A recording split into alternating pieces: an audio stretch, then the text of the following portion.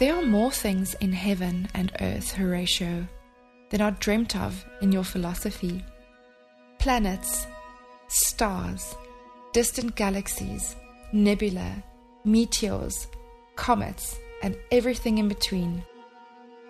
This is Good Heavens, a podcast that takes a deeper look into things about heaven and earth. Here are your hosts, Wayne Spencer and Daniel Ray.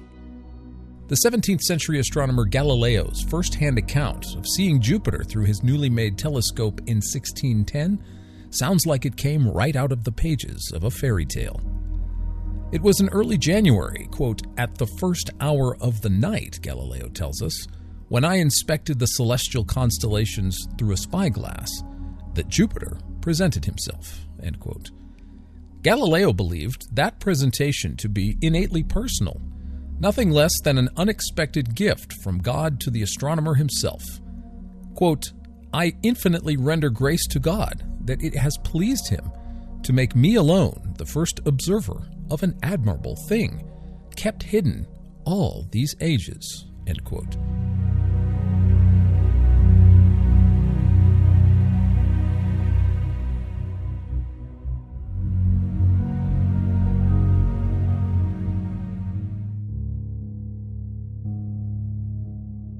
As he proclaims in the opening of Sidereus Nuncius, quote, "I propose great things for inspection and contemplation by every explorer of nature. Great, I say, because of the excellence of the things themselves, because of their newness, unheard of through the ages," end quote. Such a life-changing revelation, he believed, quote, "exceeds all wonders," end quote. When Galileo first saw Jupiter, he tells us, quote, "I saw that 3 little stars were positioned near him, small but yet very bright. Although I believed them to be among the number of the fixed stars, they nevertheless intrigued me, because they appeared to be arranged exactly along a straight line and parallel to the ecliptic, and to be brighter than the others of equal size," end quote. The next night, Galileo was surprised to find the unique stars had changed positions. Quote, "I found a very different arrangement, for all 3 little stars were to the west of Jupiter and closer to each other than the previous night, and separated by equal intervals," end quote.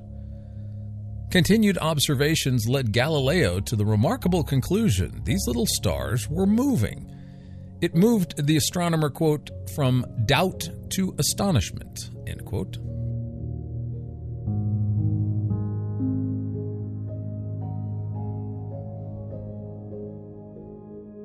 Galileo's telescopic observations of what we now know to be Jupiter's 4 main moons revolutionized our understanding of the cosmos, shifting our concept of an Earth-centered universe to a sun-centered solar system. And as telescope technology improved, each new discovery has taken us from doubt to astonishment. The 100-inch Hooker telescope high atop California's Mount Wilson settled once and for all the controversy about the realm of the nebulae. Were these patches of celestial clouds part of our own Milky Way galaxy, or were these nebulae galaxies like our own? Edwin Hubble's meticulous observation of these nebulae through the Hooker telescope demonstrated these were actually galaxies, just like our own Milky Way. Hubble's discovery became public knowledge on New Year's Day in 1925. Our concept of the universe would never be the same.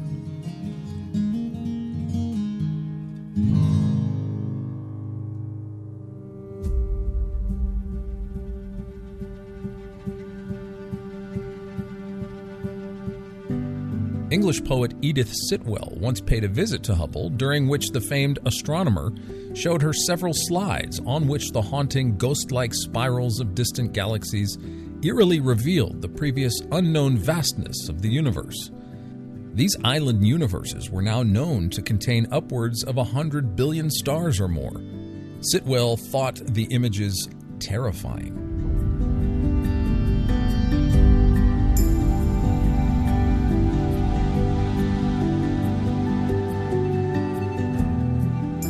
And you've probably seen an image or two from the Hubble Space Telescope, named after Edwin Hubble.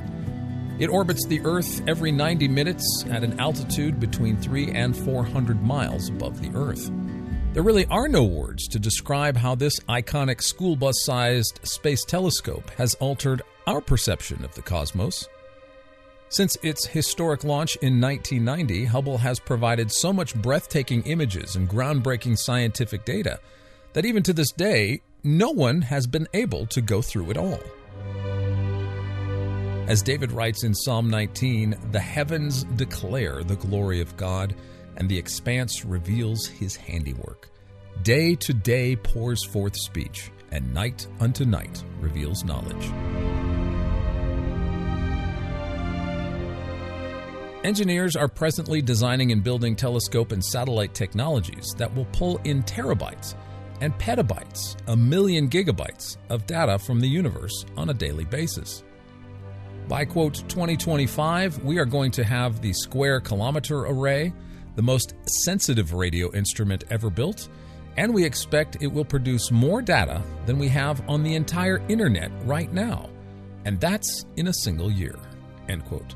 Galex, an ultraviolet space telescope launched in 2003, produced 20 terabytes of data, 300 million ultraviolet images in its 9 years of service.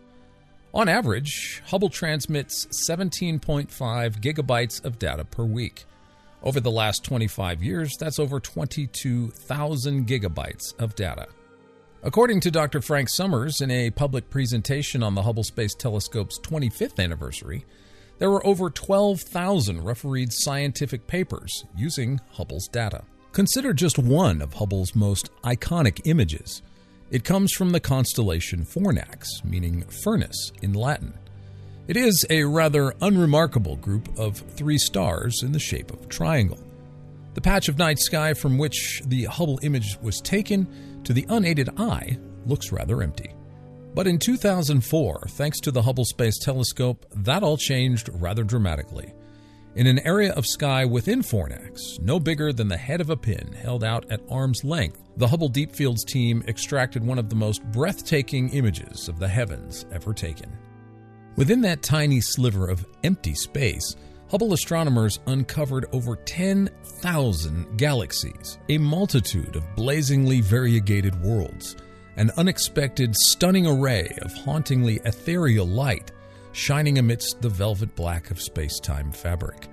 Here was an enormous collection of numinous galactic diadems, the likes of which no human being had ever seen. Swirling strands of emeralds and rubies, sapphires and topaz gems, hanging as glorious adornments in the vastness of deep time, like long-lost ancient treasure.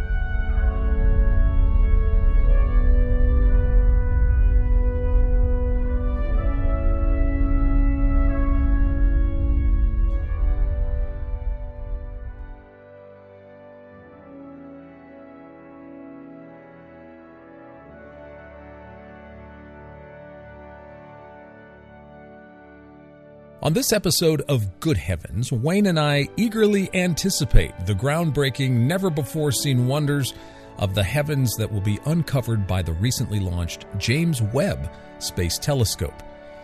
The telescope now sits approximately 1,000,000 miles away from Earth. Webb's honeycomb-like lenses will be extracting infrared light from the deepest regions of the universe, revealing things to our generation that no human being has ever seen.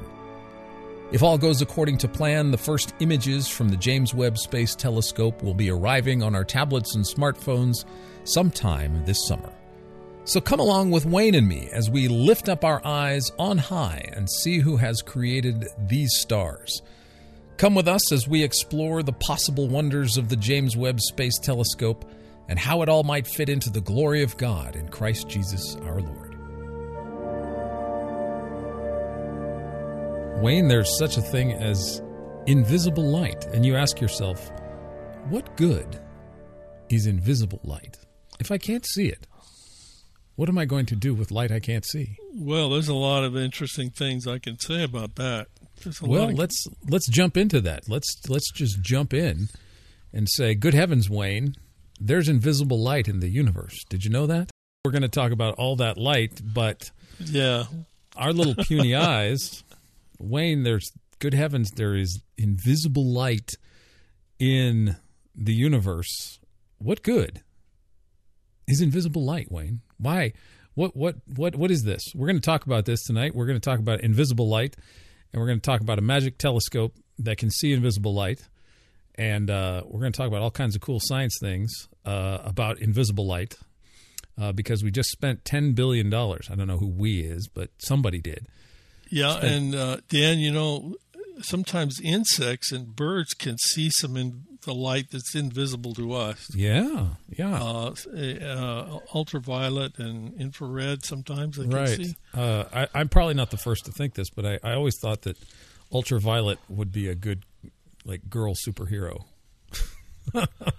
Yeah, somebody should think of that. I think it's probably somebody already has. If I've thought about it, I'm slow in the brain. So, but ultraviolet, wouldn't that be of course, there's been X-ray man and all kinds of other stuff. And we're going to talk about a little bit tonight. We're going to talk about the James Webb Space Telescope. Now, this thing is pretty remarkable. We're going to get into the science of that and talk about what it might see, how it works, when it launched. Yes. And so, invisible light, this thing looks like a honeycomb. It's got all kinds of cool stuff. It cost $10 billion. People were really nervous when it launched around Christmas time this year. It was delayed several times. Long project in the making. It's now finally at its home, 1 million miles away from us.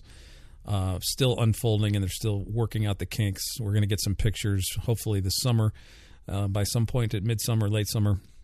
But very briefly, you're going to cover the science of this telescope. I'll just give you a little background for our listeners about who James Webb was. Sure. He was the director of the space agency of NASA from February of 1961 to October of 1968, and he is credited for, they say, doing more for science than any other government official. And so he was a very inspirational leader who encouraged exploration of what we call space. And he had helped President Kennedy and the whole moon thing become a reality. Remember Kennedy's vision? Right. That would have been right after Kennedy's big speech. We don't, when he was at Rice, Texas, here at Rice University in Texas. Mm-hmm. We don't go to the moon because it's easy. We go to the moon because it's hard. Because it's hard. Right. And then his speech to Congress, we're going to land a man on the moon before the end of this decade and return him safely to Earth. Kennedy's immortal words. But James Webb was the guy, Kennedy was the speech maker. He's the president. James Webb was kind of the guy that made that happen. Of course, he was instrumental in getting all that done. And so he had a vision of space research, space science research today that is unparalleled. And so his vision, his leadership was the inspiration behind naming this telescope after Mr. Webb. And if you want more information on that, you can go to jwst.nasa.gov,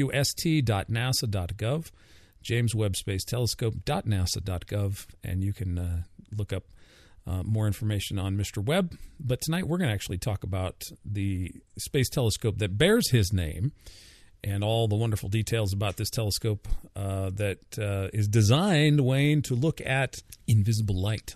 We've been talking about that. Yes, it's an infrared telescope, and a lot of people have heard of the Hubble Space Telescope. Right. But the James Webb Telescope is not a successor to Hubble. It's actually a successor to a different telescope called the Spitzer. Right. And it was another person who was famous, but Spitzer was actually, the use of the Spitzer telescope was retired right when the launch of the James Webb Telescope was done. Lyman Spitzer was the visionary patriarch for space telescope technology. Did you know that, Wayne? I didn't realize that. Yes. Spitzer had a visionary idea for a general space telescope. Guess what year he put pen to paper and started getting his ideas out there? Guess what year? I would guess in the 70s, maybe. actually, it's all the way back before C.S. Lewis published The Lion, the Witch, and the Wardrobe. Really? Started writing The Lion, the Witch, and the Wardrobe. Wow. Yes, Lyman Spitzer had an idea for a space-based telescope in 1946. Wow. He was thinking ahead. Yeah, so that is, you have to understand historical context here. That's 11 years. That's amazing. Before Sputnik. And Sputnik was the first orbital thingamabob.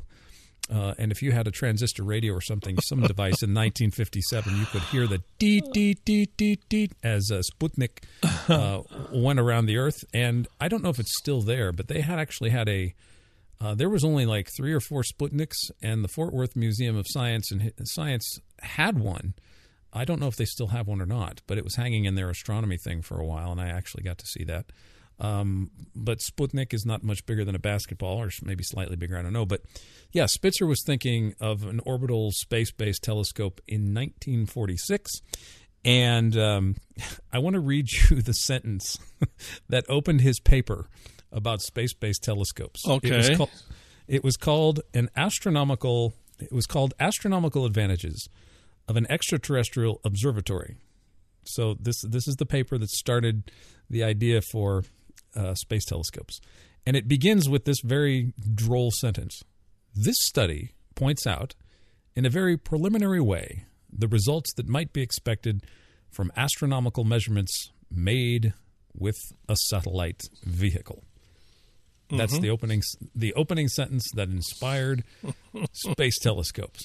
How about that? That's so excellent. You just never know. Yeah. You know, if you just never know what your sentence is going to do. So if you're good at writing, you could inspire the world with you might think, well, that's a boring sentence, but it was the sentence that He was the first to have the idea and publish something on it, and gave others the idea. That's right. And how long? So Mr. Spitzer had to patiently wait for Hubble was launched in 1990. So he had to wait 44 years for his dream to come true. Yeah. But he is now the Hubble doesn't have his name because the Hubble was named after Edwin Hubble, who discovered galaxy expansion, and he's the one that settled the debate about galaxies being nebulae or galaxies in the 1920s with the 100-inch Hooker telescope on Mount Wilson. So Spitzer's dream got delayed a little bit. He was at the launch. He was 75 at the launch of the Hubble Space Telescope back in 1990. He was watching it. But that telescope bore his name. But then, of course, Spitzer did eventually get his name on a telescope, which is what you mentioned, which is the Spitzer Infrared Space Telescope. It was launched in 2003, and it was part of the great observatories of NASA. So you had the Hubble Space Telescope, you had the Spitzer Space Telescope, and then you had the Chandra X-ray Telescope. And those were the great observatories, and there are many nebulae and galaxies that have been imaged by all three of those telescopes. The famous 1987A supernova was imaged by all of those telescopes, and you can go online and see the different perspectives and the different kinds of light that is emitted from that supernova through those telescopes. So they have a composite of all the telescopes put together, which is really a wonderful picture. And then they have the individual composites of each of the individual telescopes that imaged that supernova. Yeah, and the Spitzer did something really unique, which was, if you look up in the sky at the Milky Way, you see the band across the sky. Well, right. The Spitzer did that from in space and did a 360-degree panorama view of the Milky Way. Wow! Yes. Looking in every direction from outside the Earth. And Right. There's a YouTube video I found. I can't remember the name of it, I'm afraid, but that showed this at the end of the program. It was amazing. It's a unique thing, a big continuous long strip that was pieced together from many photographs from Spitzer. Wow. Well, and it's been a remarkable telescope, but we're sitting here talking about infrared light, And, this is light. Yeah, let's talk about light some more because Yeah. a lot of people don't know much about this. It's, we see a narrow little strip of the whole electromagnetic spectrum. And there's you wanted to, before we go too far with this, let's begin with a verse of Scripture that you had to talk about this, which I think it fits perfectly with what we're going to talk about tonight. Yeah, this is talking about God, and it's Psalm 139, verse 12, and it's talking about how God can see things that we can't. It says, even the darkness will not be dark to you. The night will shine like the day, for darkness is as light to you. So there's nothing that God can't see. But we are limited in what we see. We're very limited in what we see. In fact, Dan, sometimes insects and birds can see some of the invisible parts of the light spectrum that we don't see. Wow. Yeah, that's pretty cool. But the electromagnetic spectrum covers everything from gamma rays, X-rays, ultraviolet, and then the visible is kind of in the middle. And then there's infrared, and then microwaves and radio waves, and then radio waves just keep on going. Kind of the visible light is kind of in the middle, and it has kind of blue and purple and violet on one end. And if you kept on going in that direction, up in frequency, you would get the ultraviolet, and then X-rays, and then gamma rays. And if you go the other end of the spectrum, from the red end, and you keep going, then you get to infrared. So that's what we're talking about. So infrared, we cannot see with our naked eyes. Ultraviolet and X-rays and so on, we can't see with the naked eyes. Gamma rays and X-rays are kind of dangerous. They can be harmful. And microwaves and radio waves we use a lot for different things. But infrared is now used for a lot of different things.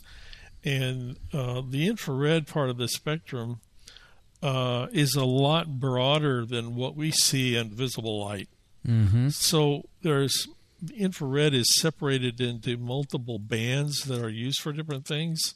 So you might have heard of near infrared, which is used for things like fiber optics that has internet signals or data signals sometimes is in the near infrared and what's called short wavelength infrared.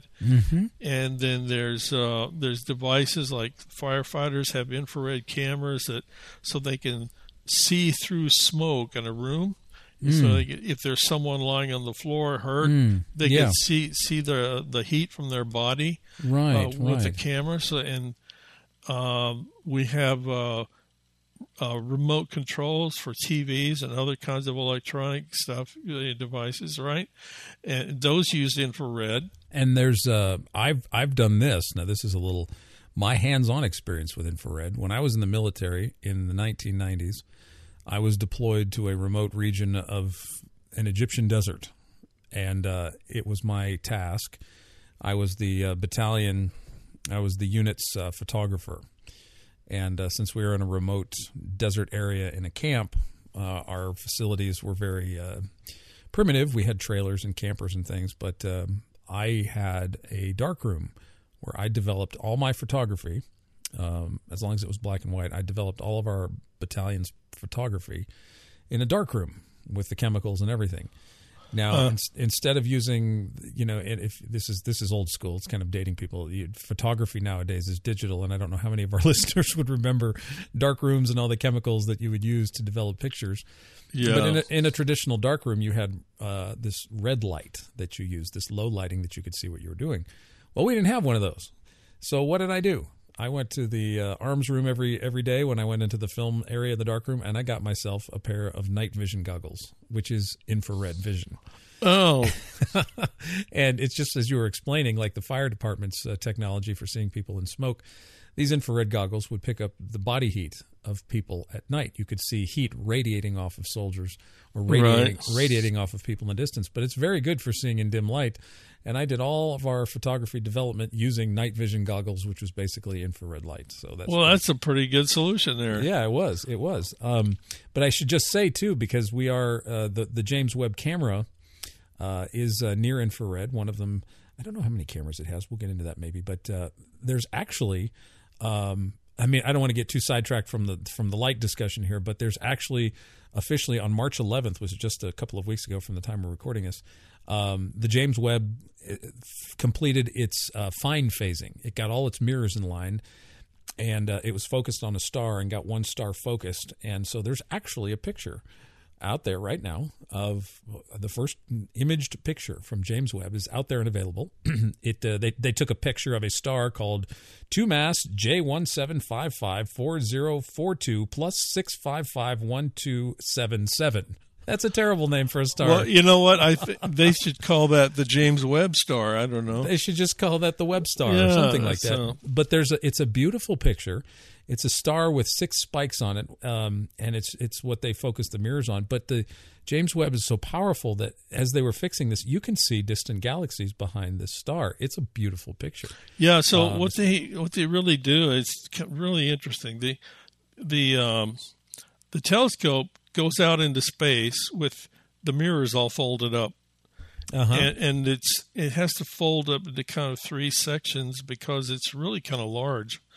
And it's 20-some feet across the whole mirror, and so the mirrors have to fold out so that they're all make one surface, and then every one of those, there's 18 of these mirrors, and every one of them has to be lined up so that they're so precisely aligned so that you can take the images of what you've got is each of the 18 mirrors are looking at the same object, and you focus it so precisely that you put the images ends up being stacked right on top of each other so it's like taking the image and magnifying it 18 times, and they're very sensitive, super powerful, and so the James Webb is a more powerful telescope than the Spitzer was,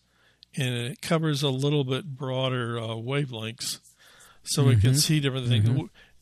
So what do you think they do with?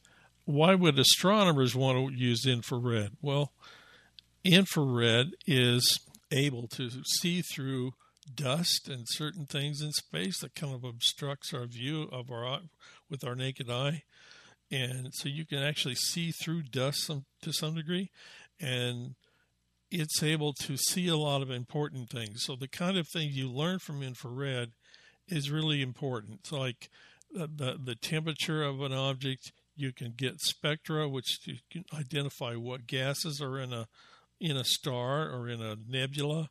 You might be able to see a disk around a star, and you might be able to tell if there's an exoplanet there, maybe. So they like to study exoplanets. I've studied exoplanets a lot. So the infrared images are done by first you collect the data, and really what it does, it's like a digital thing, Dan. It's not really a photo. You don't really get a photo per se. What it does is it collects the data at different wavelengths of light, then it's combined, and then you assign colors the way you want to. Gotcha. To see different parts of the spectrum. So you can do if there's certain lines that show up from hydrogen, you can, in the spectrum, then you can assign that maybe a red color or an orange, and then if it's something else, like if it's oxygen, you can assign that blue maybe, or nitrogen could be green, or you can look at whatever you want to see. And so you see all these images, and you might, if you're looking at the Hubble image, like we're familiar with Hubble Space Telescope pictures, if you compare to Hubble, you might you might see just kind of a whitish color to the whole image, right?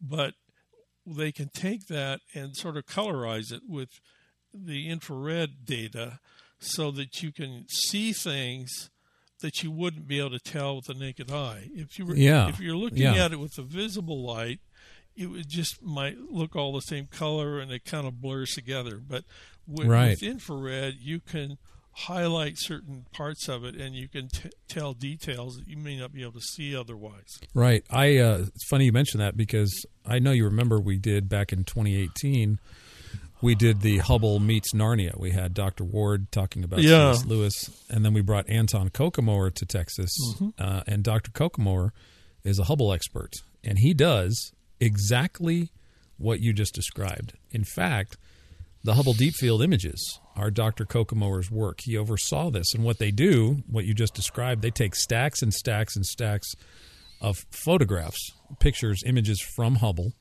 They put them together as a composite, and then Dr. Kokomower he's one of the people that he's the chief engineer of how these images were created. He assigns colors, and they try to be. He said they try to be realistic about the colors. As you said, if it's oxygen, we'll color it what color an oxygen would be, if or a carbon or something like that. And they try to color it realistically. But that's his chief job was imaging these deep field pictures. To release to the public. So yeah, it's fascinating. Well, what I'm trying to explain though is there's a difference with Hubble. So with Hubble, it was a visible light telescope, although it had various instruments on it. Yes. But they want it to look like the realistic color. If you were in a place that you could see it clearly, what would it look like? But the issue is kind of different when you're looking at infrared, so they can really color it however they want to, just to be able to see or to be able to find certain details. So it doesn't have to look the normal color. They're not trying to make it look the normal color. They're trying to make it look some color scheme that will allow them to find something or see something they wouldn't normally tell. Yeah, I understand that the color itself enables them to find things. Yeah. Whereas Hubble, they find things and then they color it. Yeah. Yeah. That makes sense. I think that's the way they do it. I'm not an astrophysicist, but what I suggest people do if you have some time is look for Spitzer Space Telescope images. And you will find examples of some of the beautiful things that they can do with the infrared telescope. There's really some beautiful pictures. I believe they infrared. I think Spitzer took a picture of. I could be wrong, but the Pillars of Creation. There is an infrared image of that. There's the one I mentioned at the beginning was there's an infrared image of supernova SN 1987A. It's just kind of an orangish fuzz. Mm-hmm. But yeah, if you Google Spitzer images, there's a ton of beautiful things out there. So what Spitzer did really well, the James Webb is going to do even better. Yes. And we're going to see things. And the interesting thing about the Webb is that it's 1 million miles away from us, Wayne, which is the furthest out any telescope has ever been. And why don't we take a minute? This would be a good time to talk about where James Webb is, because this is also, as fascinating as the telescope is, this to me, this aspect of where they decided to put James Webb, to me speaks of how God has, it was like he planned it for us to do this. It's such a wonderful thing. So we could talk about the Lagrange points. Yeah, there's 5 Lagrange points, and these points actually exist for any object orbiting the sun, really, but it's mostly about if the orbit is close to a circle, which our orbit is. So L1 is on a direct line between Earth and the sun, and so it's basically a point between the Earth and the sun where the gravitational forces balance out. So object that, if there was an object there, it would be pretty stable there. Well, this happened in the Apollo missions. So when so any two, I think the science is any two orbiting bodies, like stars can have Lagrange points, like binary stars, Earth-Moon system, right. Jupiter and the Sun, Earth and the Sun. Any two orbiting bodies can have these Lagrange points. And so there's Lagrange points between the Moon and the Earth. And the Apollo astronauts, between the Earth and the Moon, there's this point of gravitational equilibrium. So there was a point where the space capsule on the way to the Moon was literally in the balance between Earth and the Moon. So they weren't being pulled by the Moon and they weren't being pulled by the Earth. If they shut off their thrusters, they could just sort of be stuck there. You just coasted there. It's just coasted there, just sat there in a kind of a balance in that gravitational tug between the Earth and the Moon. And so what's fascinating was these Lagrange points were predicted by a French mathematician. His name was Lagrange. Yes. That's how you would say it in France. Yeah. Joseph Louis Lagrange. Joseph Louis Lagrange. It's like mathematically predicted these things. We didn't have the technology to verify his predictions. But I don't know when we started to do this, but we started to recognize this when we were detecting the moon's, the asteroids that were in the Lagrange points between Jupiter and the Sun. So that Jupiter orbits our Sun, Jupiter and the Sun have Lagrange points, and Lagrange points L4 and L5 between Jupiter and the Sun had all of these asteroids, thousands of these asteroids. And now they've imaged a ton of them, and there's graphic images you can see about all of the asteroids that are surrounding the Lagrange points between Jupiter and the Sun. And what's actually yielded is the discovery that Jupiter keeps a ton of asteroid debris away from the inner solar system because of these Lagrange points. Yes, it protects the Earth. It protects the Earth. The L4 and L5 points are along the orbit. So if you're talking about Jupiter, the L4 is ahead of Jupiter, the direction of Jupiter's motion, and L5 is behind it. And if you made 3 dots with the L4 point, the Sun, and Jupiter, that would make an equilateral triangle. Yeah, it's amazing. 60-degree angles. 60-degree angles. So that it's equidistant between the Sun and the Jupiter in this case. And the same thing would happen with Earth.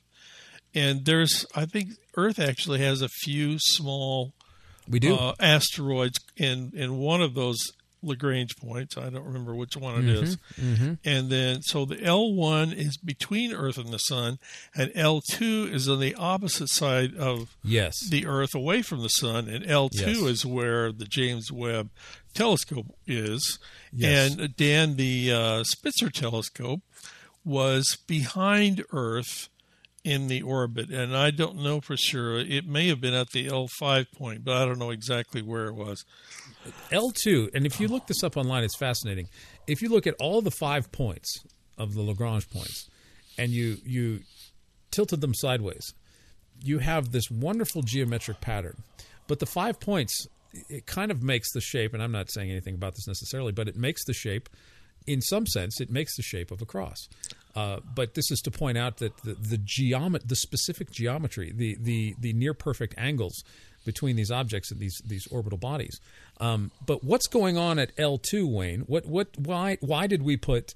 And that's 1 million miles away from Earth. Why did we? What is that? What's so fascinating? Why put a telescope out there? What's going on? Well, I think for one thing, there wasn't anything major already there that would get in the way, but it's also what they want for an infrared telescope. They want it to be very, very cold. It's got to be very, very cold because you don't want any heat to interfere with the telescope. An infrared telescope is measuring really, really faint heat from objects. Yeah. And so the James Webb Telescope, if you've seen pictures of it, it has these huge, thin sheets. There's like 5 of them below it. And then the mirrors are pointed out away from the Earth, and so these thin films are blocking the heat radiation that's coming from Earth and the Moon. And Okay. so the James Webb is at L2, and it's on the opposite side of Earth, away from the sun. And the heat, these thin films I'm talking about, is 5 big sheets that shield it from the heat. Now, Dan, I heard some numbers from an engineer on a video. There's an engineer who was saying that on the side of those films that's close to the Earth, on the side of the Earth, it's like I think they said, what did they say, 200 and some degrees Fahrenheit, 250 or something degrees Fahrenheit. Wow. That's the amount of heat it absorbs. Wow. At a million miles from Earth or whatever. Then on the other side, the cold side where the telescope is and the mirrors are, it is 370 degrees below zero. Wow, that sounds like Texas in the spring. So it shields very well. It's hot on one side and really, really cold on the other side. That sounds like our weather here in Texas. It was 80 degrees just the other day, and it's 50. It seems like that some days in Texas, yeah. Yeah. Well, it's funny because I say funny, but Lyman Spitzer, in that paper that I was telling you about in 1946, where he was envisioning space telescopes, this quote could easily have been describing what we're talking about with the James Webb. Spitzer says this in this paper. Now, keep in mind, this was written in 1946, before Sputnik. He says, quote, "Such a scientific tool," that is a space telescope vehicle, "if practically feasible, could revolutionize astronomical techniques and open up completely new vistas of astronomical research." And you hear that and you go, well, duh. I mean, just think of all the wonderful things that Chandra, the X-ray, the Hubble, and Spitzer, and now James Webb. And Wayne, it's funny because I've been having these discussions. We just talked to Danny Faulkner, and we said, he was on our book club, and James, my boss, asked him, what do you think the Webb's going to find, James Webb is going to find? And, Danny made the point that anytime we build a telescope, we always revolutionize our understanding of the universe. So what's super exciting, and they say this on the NASA webpage, on the James Webb page, they say Webb is the world's premier space science observatory, and once fully operational, will help solve mysteries in our solar system. And I'm thinking it'll probably create more mysteries.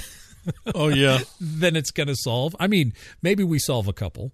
Maybe we see things and we go, oh, that's what that is. But given the nature of how Hubble has unfolded wonders of the universe and Spitzer and all that, I think the images that Webb brings back are going to blow our minds, and people will be going, what?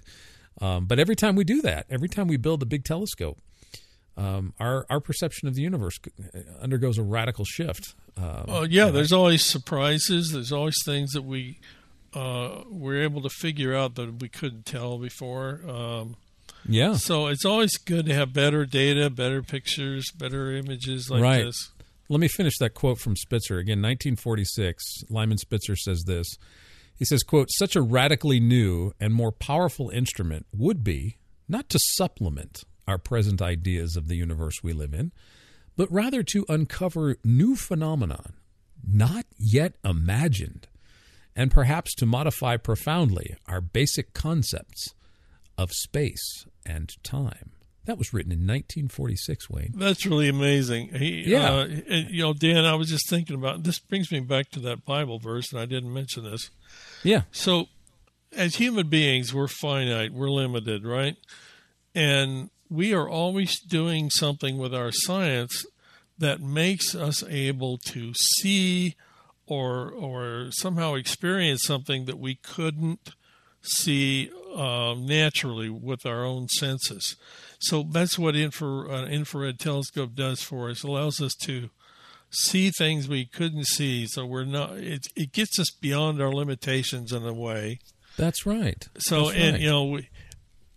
as we think of God, He is not limited the way we are limited, and to get beyond our limitations it takes hard work, and it takes science and building a telescope like this. And we build other things like infrared cameras, and we have all these other things that we've done with our technology. And it's all getting us beyond our limitations. Well, and it's interesting, too, the parallel, Wayne, and I wanted to do I may do a paper on this, or maybe we can do a podcast on this at some other point in time, but talking about the nature of light in the Bible. You know, the Bible says that God is light, and that James says that all good and perfect gifts come from the Father of lights, with whom there is no variation or shadow of turning. Right. And so if physical light that God has created has many invisible levels, how much more so is God as light? You know, so much left to discover about God. Even as Christians, we think we put God in a box and we know all about him. I mean, that was Job's problem, right? Job thought he had all the, I pray, I do this, I do that, and you know, I'm good with God. I've got all my sheep, and I've got all my camels, and I've got my family. And then suddenly, boom, out of nowhere, this horrible stuff happens, and Job's like, why, God, why? And, you know, he wants an audience with God, and then he gets the audience with God, and then what does God do? First thing he asked Job is, where were you when I laid the foundations of the earth? Do you know the ordinances of the heavens? Can you guide the bear with their satellites? Right. Do you know about creation? And Dan, this makes you think of another really neat thing about God and light. Yeah. In Genesis, when it was after the flood was over with, and you remember God was speaking to Noah after the flood, and he made certain promises, and he said, I have put my bow in the clouds as a promise that there will never again be a global flood to flood the earth. Now, what does it mean by my bow? It's not just a bow. It says my bow. And if you go into Ezekiel chapter 1, there's a description of God's throne. And it seems to describe what's like a rainbow, like a 360-degree rainbow above God's throne. So that's God's rainbow. So the rainbow is, the rainbow is like something around God's throne, apparently. And it's amazing, too, when you think about what we know of a rainbow, where you need storm clouds, you need rain, and you need sunlight, and you need sun. And so there's this backdrop of darkness, but then there's this profusion of sunlight, and you have the two combined. But with the rainbow, you have this backdrop of tragedy, right? You have or storms or something fierce and powerful, and then you have something beautiful and life-giving and warm like the sun. You have this combination of power and light and beauty, all arranged to give and to remind us of God's justice, of his mercy, of his power, of his omnipotence. And it's sad too, Wayne, because you bring up the rainbow. You think how the rainbow culturally today has been co-opted and used in derogatory means, that it's no longer a symbol of God's promise, but something else entirely. And I think it's worth remembering and reminding people it really is originally a symbol of God's promise. That hasn't changed. Has not changed. And when you see the bow in the cloud, it is not just a rainbow; it is God's rainbow. That's right. And I know we've shared this in other podcasts before, but Wayne, the other aspect of light is in Matthew chapter 5, verses 14 through 16. I mean, Jesus identifies himself as the light of the world. The Bible says that God is light, but when Jesus is giving the Sermon on the Mount in Matthew chapter 5 in the Beatitudes, Jesus says, you are the light of the world, that a city on a hill cannot be hidden, and whoever lights a lamp and puts it under a basket. No, but you light a lamp, and you put it in the room, in the house, for everybody to see, and you are the light of the world. So let your light so shine before men, that they may see your good works and glorify your Father who is in heaven. And I love what Jesus says to Abraham in Genesis 15:5. Takes Moses outside, I keep calling Abraham Moses, takes Abraham outside. I think his name was Abram at the time.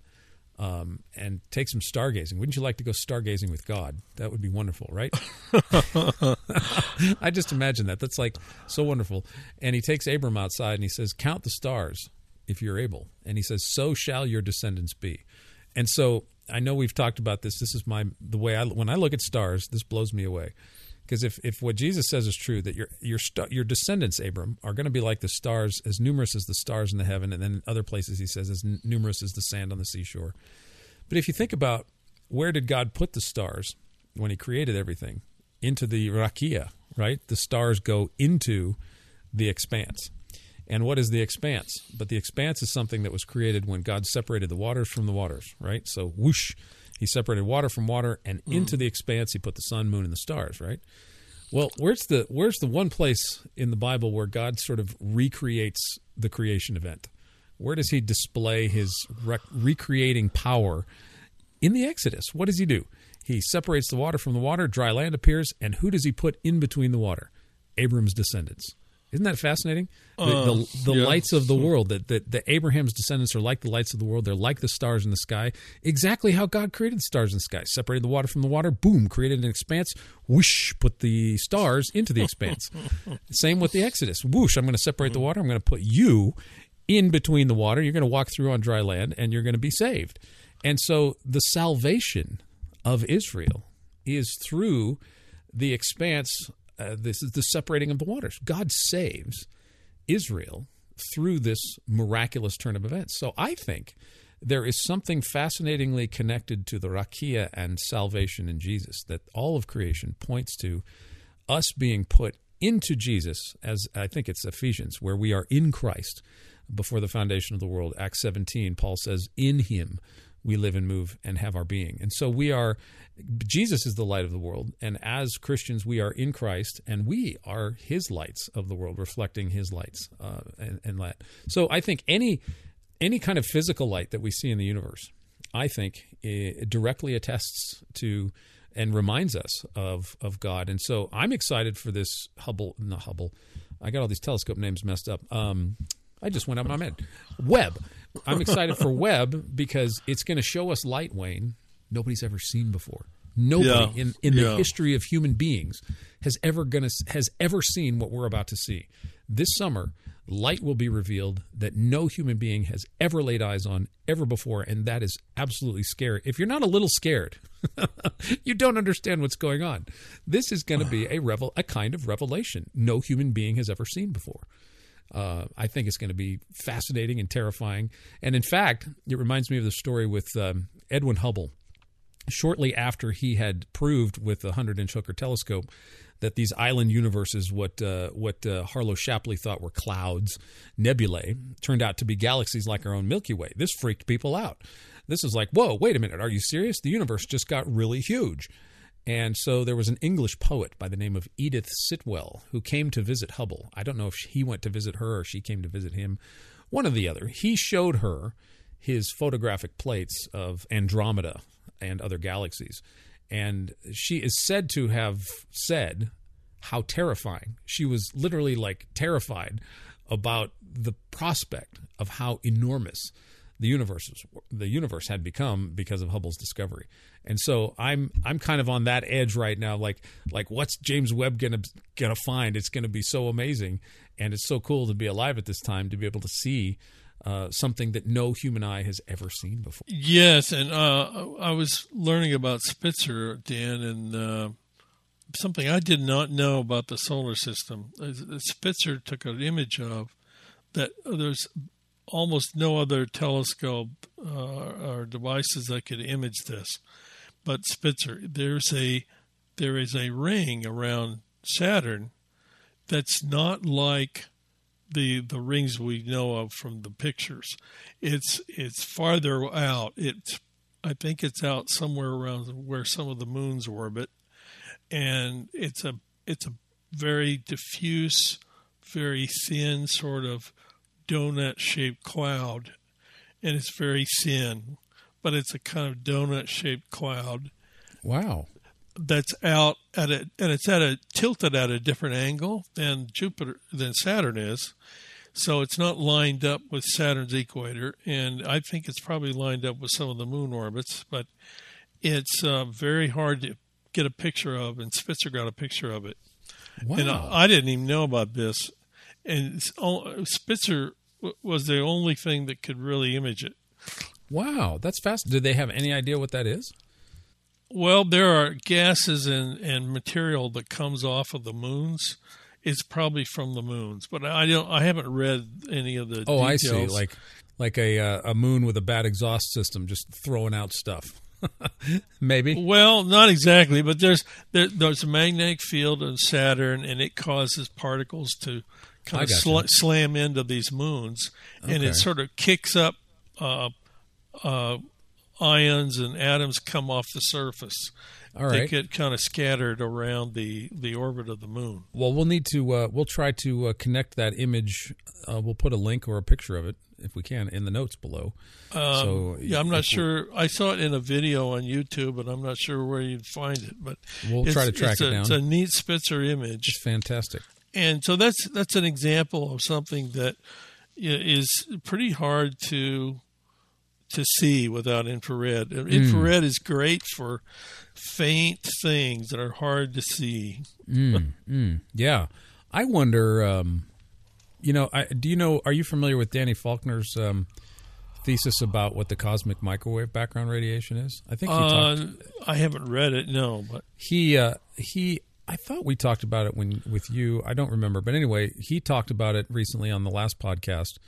Or on our book club. I forgot which one it was. We had him on the podcast and we had him on a book club. I'll put those links to those conversations in the description notes below. Danny says he thinks that the cosmic microwave background radiation is actually low faint radiation from the actual water at the edge of the universe that we read about in Genesis. I think that's very reasonable thought. He said it requires a lot more research, and somebody like Danny with that kind of knowledge, that's not something to sneeze at, because Danny's a solid scientific astronomer, so he kind of knows he knows his stuff. He's not just making this up. And the way he really does. He really knows his science, and the way he describes that is fascinating. So I'm wondering if Webb, with its infrared sensitivity, might not give us a little bit more detail about what the cosmic microwave background radiation might be. I don't know if they're going to do an experiment or not. Or if it looks beyond that, or if it looks, I'm not sure what its capabilities are going to be. But we're supposed to be getting images in this summer sometime. I don't know if it's early summer or late summer. There's several more months of mission preparation they have to do with the lensing and everything else like that. But it's like 6 months of preparing it and aligning it right. And it's you're doing remote control from a million miles away. I imagine you push a button, you got to wait a few days. I don't know how fast the transmission goes. It wouldn't be a long wait. I think it's less than an hour, but I don't remember. It takes a few minutes when you drive a rover on Mars. I wonder what the delay is. And it's out behind. Mars is about 20 minutes, I think. The telescope is not as far as Mars, though. So I think it would be, I don't know, 10 or 15 minutes to be my guess. But I don't know. We apologize to you, the listener, for not having that data with us. Maybe I'll try to include that in the notes. If you want to know how long it takes to push a button, a command to Webb before Webb actually moves, right? That's an interesting question. If you know the answer to that question, put it in the notes below. Let us know in the comments if we don't find it. If I find it, we'll put it in the notes. Anyway, Wayne, there's so much. I mean, we don't know. There's that one image I talked about that you can look up, and you can go to the jwst.nasa.org for more updates, information, all kinds of anything James Webb. It's the place to go for Webb information. But we're probably, Wayne, I would guess we're probably one of the few podcasts out there in the universe that are actually trying to do a biblical perspective on what we're talking about here in the universe. So that's what we have to do. How will this reveal further the glory of God? And we don't have all the answers. We certainly are as excited as anybody to see what wonders await us. And to me, it's just so cool to be able to anticipate seeing things that no one in human history has ever seen before. That's right. That's just fascinating, exciting time. And there's probably, I don't know if there's something in the works already, but I don't know if there's a bigger telescope. There's always probably somebody planning a bigger telescope. Oh, I heard something about this, Dan. NASA is already planning the successor of the James Webb Telescope. Oh my gosh! When's that supposed to launch? They just launched the James Webb at Christmas Day, of 2021. Right. And I forget what it's called, but it's going to be kind of similar in terms of having these heat shields and then a big multi-segment mirror, but it's going to be even bigger. Are there any astronomers left to name a telescope after? Like, who could they name this one after? I don't know. Probably. I was maybe. Would they go back in time and like we've done? Is there a Tycho Brahe telescope? I don't think so. That would be fun if they had like the lens cap of the Tycho Brahe telescope. It was like a nose, and it moved, and it retracted and went back and forth. I think that would be a good person to name it after, though. Yeah, we could call it. What did he call his house? The Hogwarts there on the island. What was the house? Swedenborg or something like that. What was the? It's in your chapter in the book. You should know is, that. And I'm forgetting the name of it. This is terrible. We both forgot. I'm forgetting my chapter. This is too bad. But anyway, it could be the Tycho Brahe telescope, or who else? We already have a Copernicus. We've had Kepler. We've had the Newton. We've had the who was the? We've had the Huygens. How do you pronounce his name? Huygens. What was Huygens? Yes, Huygens. He was a Christian, I think. What was the one that dove into Saturn? Was that the Huygens? No, that was the couple of years ago. The one that went around Saturn and took wonderful pictures. Cassini. We had the Italian Cassini, astronomer. yes. Cassini. We've had I'm sure there's been a telescope. Huygens was the lander. With Huygens. Okay. Yes. Yeah. Maybe they should name it after an astronaut or something. Or I don't know. That'll be interesting. See what they come up with, and maybe the Webb finds everything, and we don't need to launch another one. Who knows? But Webb cost $10 billion, and I want to kind of point this out, that spending this kind of money, that says something about the glory of God, that the glory of God in the heavens is the declaration itself bids us to look at it, and it's incalculable in terms of cost that we would spend this much money to do this kind of science. Tells you something about the awesomeness of the heavens and just what kind of declaration of glory it is.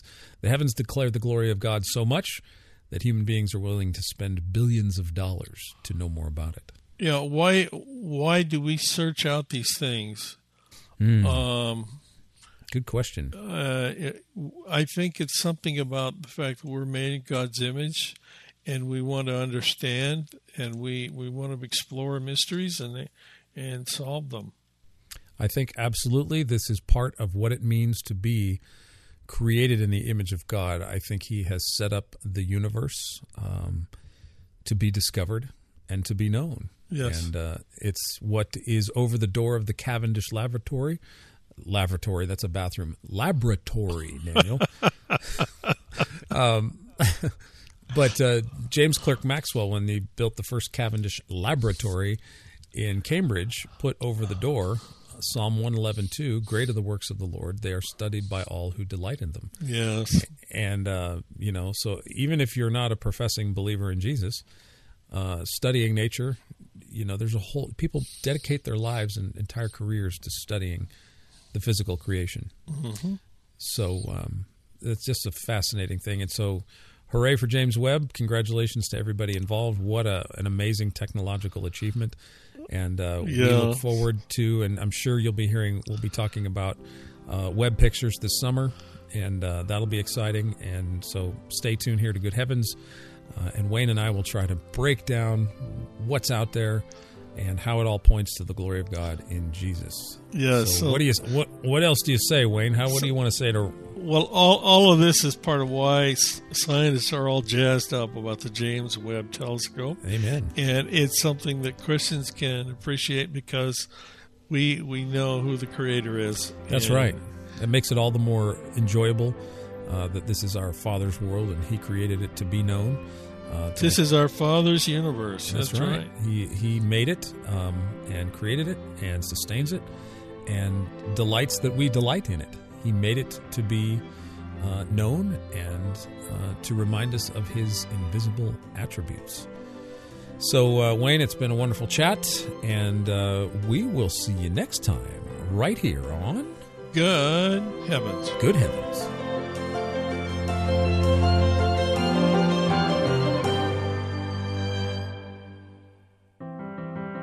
Good Heavens is a production of Watchman Fellowship Incorporated, Arlington, Texas.